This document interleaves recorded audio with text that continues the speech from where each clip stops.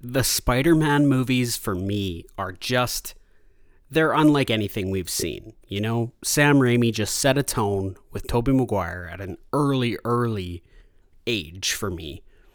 And nothing's been the same since. And it's interesting because Spider-Man is basically Marvel's version of Batman for me.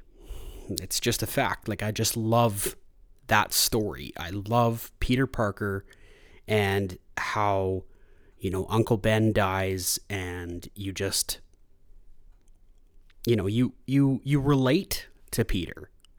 And he's the guy on the ground. He's the little guy. And we're getting this larger than life version of him in Marvel right now in the cinematic universe. But I just think of like Tobey Maguire and where that all started, Like, I'm sitting here, it's a beautiful Saturday, it's almost a little bit too hot outside right now. And I'm just thinking to myself, like, why is the Tobey Maguire Spider-Man so important? And I just think that, the fact that we got a version of Spider-Man when we were, if you're my age, 6-7 years old, when that thing came out in 2000. And then not only was it just this cool version of Spider-Man that everybody could get on board with a really good actor in Tobey Maguire, but it was like a very realistic sort of vibe to what Spider-Man would look like in New York City at the time. And that's what makes the Tobey Maguire Spider-Man so special to me, is like this idea that he was in New York City in 2000. Like that's the vibe of New York City. It was that style, that genre, people wearing what they wore in 2000. And that's really cool. And the Daily Bugle and J. Jonah Jameson, nothing will ever compare to J.K. Simmons, J. Jonah Jameson. Like, it's perfect, and it's right out of the comics. Sam Raimi casts so well. And I mean, J.K. Simmons, he does an exceptional job at a character who's quite hollow, in my opinion. Like, he's just the boss, right? He's just Peter's boss, and he demands the photos. But, J.K. made that character funny. He made him awesome. He made him like, he stole the show at times. And I love that. And what also makes, that first Tobey Maguire, Sam Raimi Spider-Man so good is that they cast the perfect villain. Like, Green Goblin is arguably Spider-Man's arch nemesis, his number one, his Joker to Batman sort of thing. And you cast Willem Dafoe, who's, one of the best actors of a generation, in my opinion. He's got such a distinct look, and he looks like the Goblin. Like, it's such a, like I said, a distinct look on what I think a villain should look like, and that's Willem Dafoe. Like, he just looks like a villain. And, that casting paired with a borderline, cheesy performance, but very good performance. Like, he's crazy, right? And it was something we had never seen before. I was scared. I was a kid, but I was scared. I remember having nightmares about the Green Goblin. Like, it could be taken seriously, is I guess the best way that I could put it. Spider-Man could be taken seriously. And they kept the humor that Peter Parker has. They kept Mary Jane Watson exactly how you would expect her to be.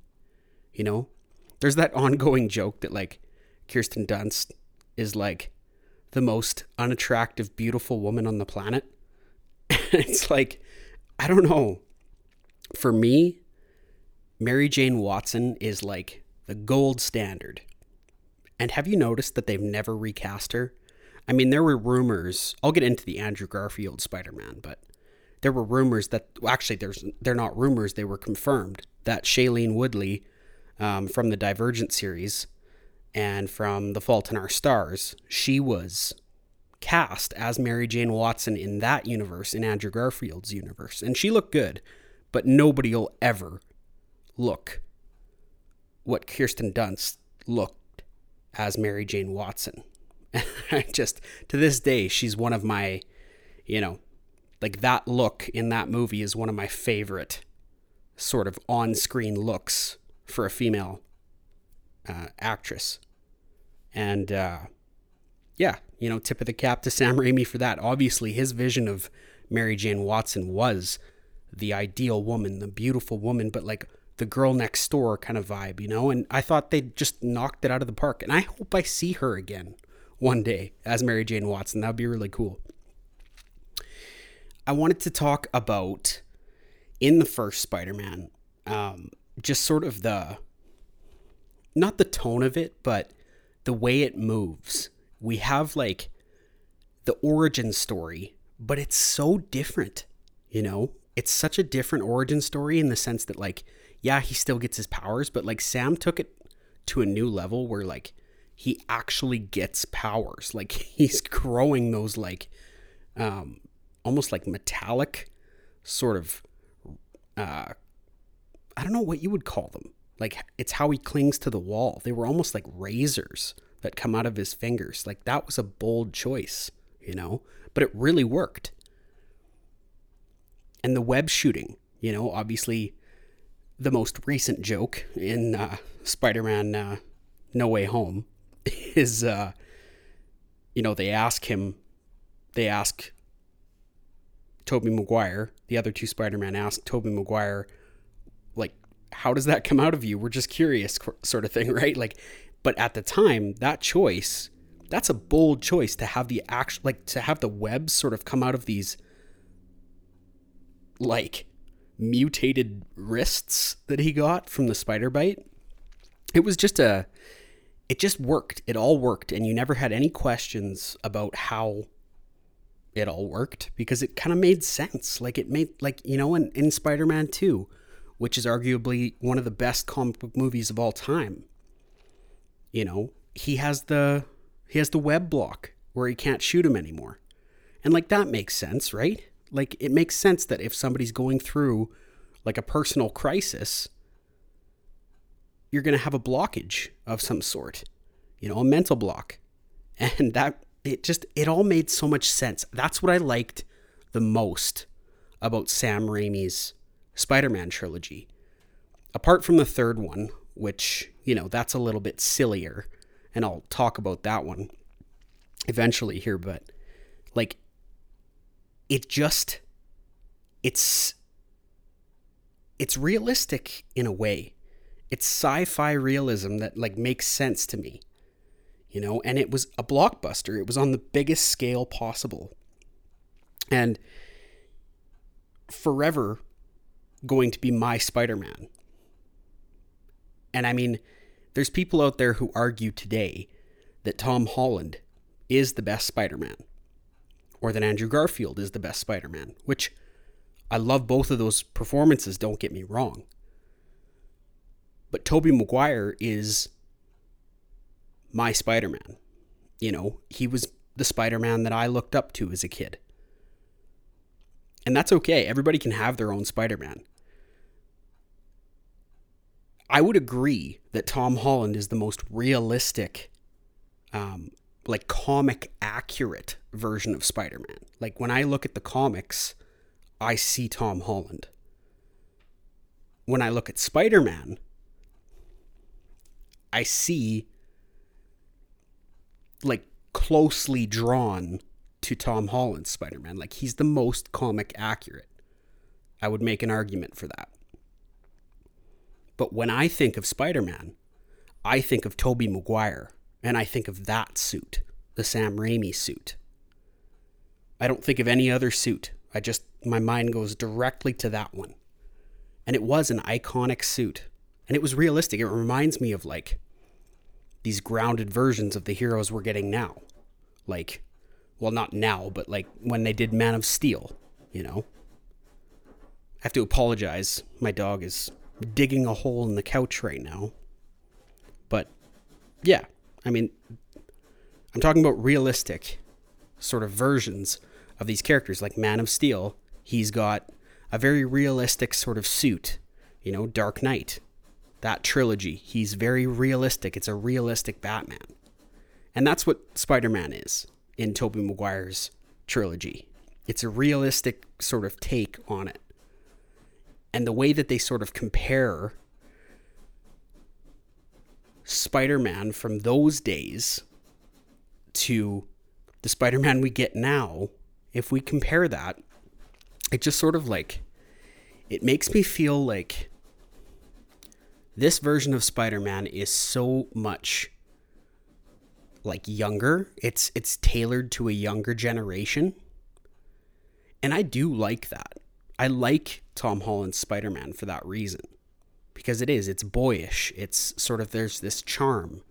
You sort of wonder what Tom Holland's Spider-Man could become. And we're sort of getting, you know, waves of that in No Way Home near the end, where he's gone through the tragedy. He's an amazing actor, Tom Holland. Like he really is. And he's born for Peter Parker Spider-Man. Some would argue he's very short, which I like to also argue. He is very short for that character. And, you know, some might say that that's okay, that you can have a short Spider-Man. But, you know, it does help me see Spider-Man more as, I don't know, just a little more awesome in Andrew Garfield's build. Because Tobey's short too. Spider-Man for me is the size of Andrew Garfield, like my ideal Spider-Man. He's sort of this tall, lank with some muscle tone. And yeah, I mean, Andrew Garfield, he is a phenomenal casting, right? Like he's, for his universe, for what that was, that's a weird sort of universe. But before I get there, I wanted to talk about Spider-Man 2 and Spider-Man 3. Now, Spider-Man 2, I mentioned, is arguably one of the best comic book movies of all time. And it is. Doc Ock is in it, obviously, as the main villain. But what makes this movie so good is the ties to Peter. What we see Peter experience, what we see him go through. And we sort of, you feel about as bad for a character as you possibly can 3/4 of the way into that movie. And then when he sort of regains what it means to be Spider-Man, and he comes back for that final act, and, you know, that paired with his love story with Mary Jane sort of blossoming, and, you know, she finds out that he's Peter Parker Spider-Man. It's compelling. It's very compelling, and it draws you to that movie from start to finish. And we see sort of a deep dive into Peter Parker and what, you know, he's going through trying to manage being Spider-Man in New York City. Like, it's not easy. He's losing jobs. He's, you know, barely getting by. He's in this tiny little hole in the wall apartment. He's got no future with a girl at this point. He loves Mary Jane to death, but he cannot make it to see her show. He just can't.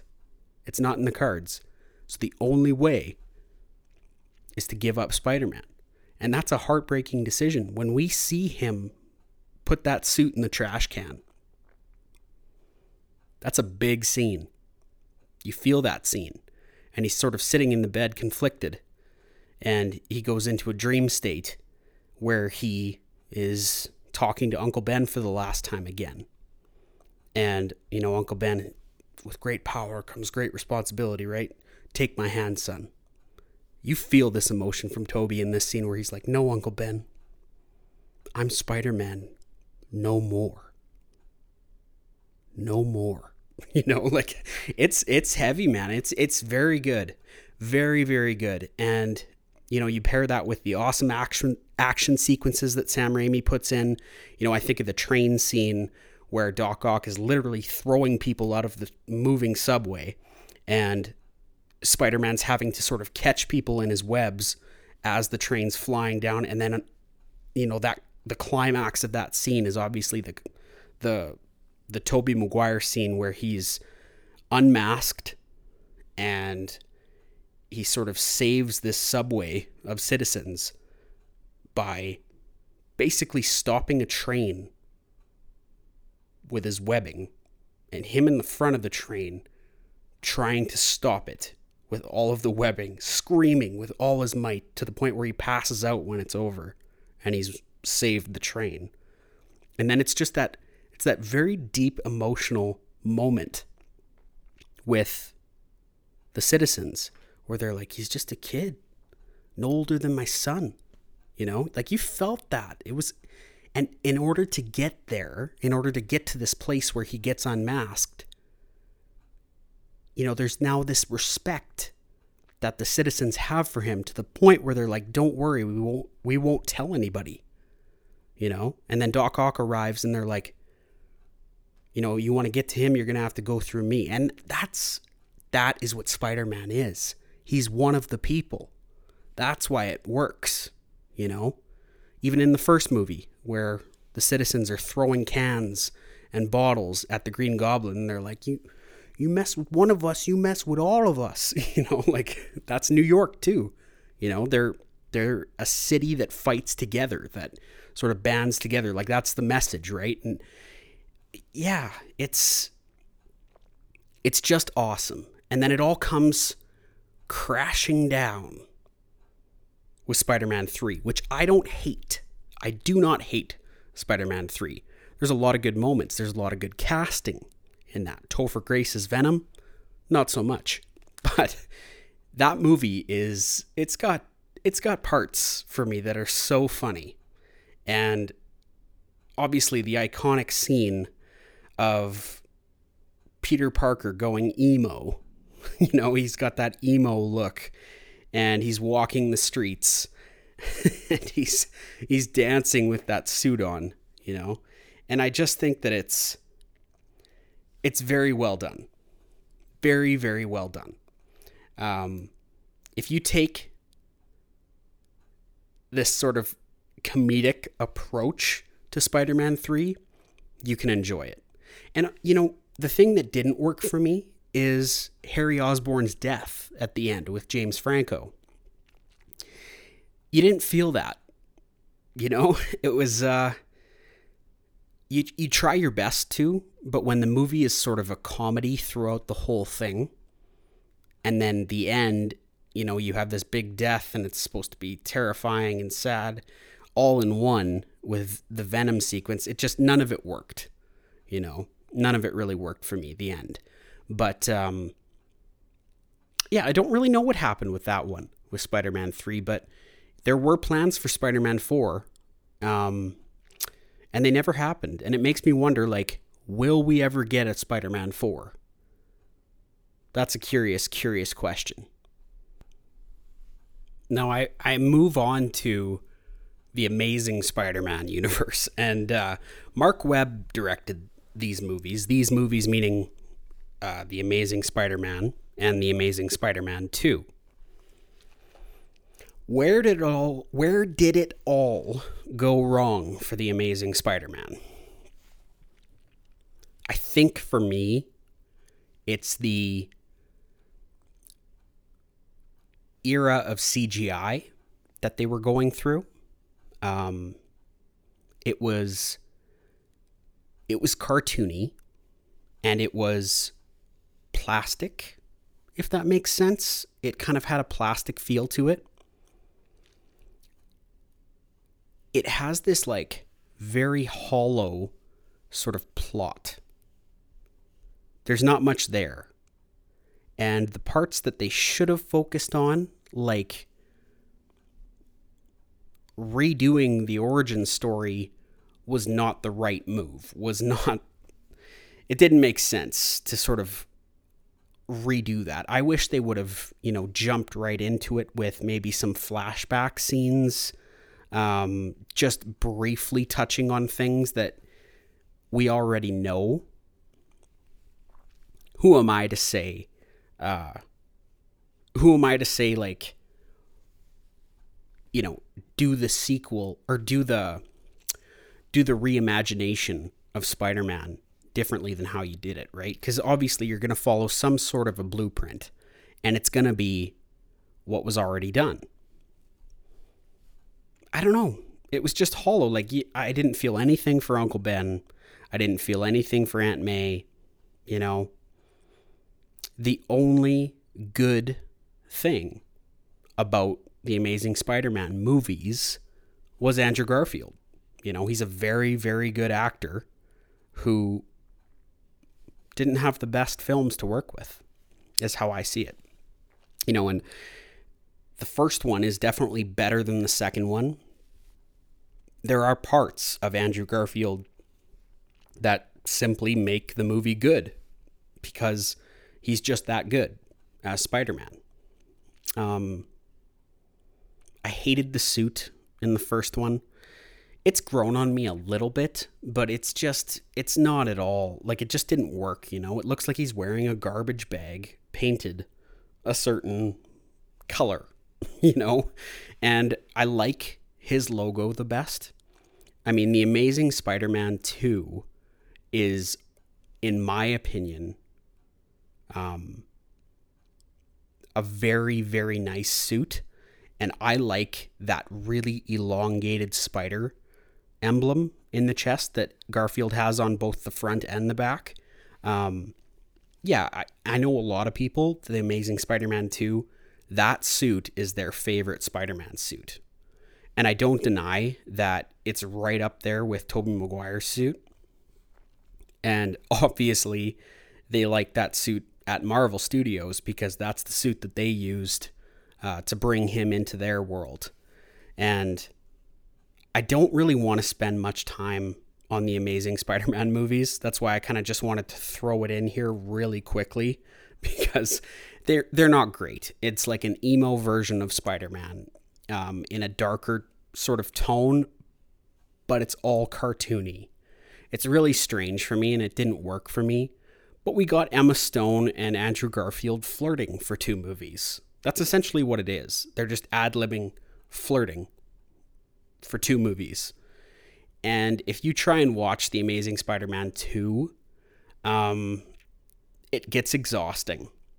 Like, it's exhausting. There's some really great shots in there. Some great Spider-Man content. But the movie itself is bad. Like, it's bad. It's super dry. It's super... There's a lot of, you know, Andrew Garfield and Emma Stone just literally flirting. It's... Yeah. I don't know. It didn't work for me at all. And then I wanted to just close with what I think's going to happen with Spider-Man in the future. And I think that we're about to enter an exciting time for Spider-Man in the sense that, like, Tobey Maguire and Andrew Garfield will be back. We're either going to get solo projects from them or a collaboration like we had in No Way Home, or we just get them, we get everything. Who knows, right? We could get The Amazing Spider-Man 3, we could get Spider-Man 4, and we could get another collab project in, let's say, Secret Wars, Avengers Secret Wars. Like, we could see all of these heroes coming together once again. But what I truly think is going to happen here is we're going to get an older, more distinguished version of Spider-Man with Tom Holland. And that intrigues me a lot because at the end of No Way Home, he's in New York City by himself for the first time, sort of with no ties to anyone. And he stitches his own Spider-Man suit, which feels more in line with what Andrew and Tobey did. So in a weird way, in my head, I look at the MCU's version of Spider-Man, you know, the No Way Home, or I'll call it the Homecoming trilogy, Spider-Man Homecoming, Spider-Man Far From Home, and Spider-Man No Way Home. That trilogy for me, I treat it all as this giant origin story for Tom Holland's Spider-Man that we're about to see. And that's an interesting take, in my opinion, because you really never know when this could all go to shit. You know, you could have a bad Spider-Man movie. People could be sick of it. Who knows?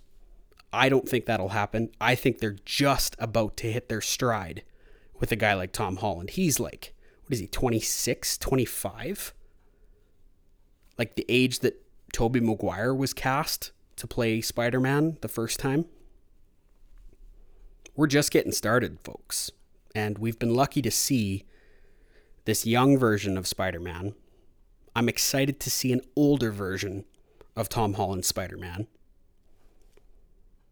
I think that the older version, so long as Sony, because Sony owns the rights to Spider-Man, so long as they don't mess up the plot, mess up the movie too badly, we could be in for a really, really cool Tom Holland Spider-Man movie coming out here in the next few years. Like, nothing's been announced, obviously, but I think we could get one where we see the Sinister Six and we see a good older version.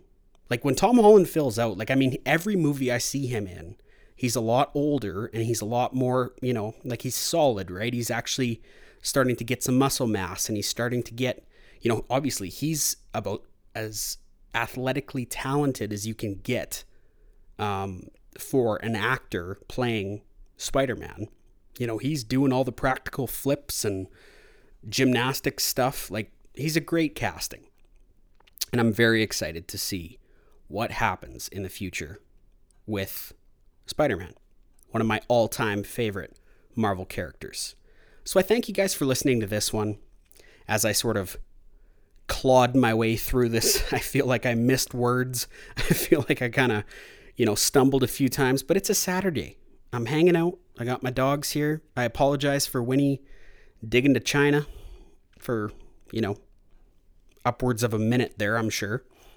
And yeah, I'm a comic book movie guy. This has been a lot of fun, and we'll talk to you guys on the next one. Take care and have a great rest of your day.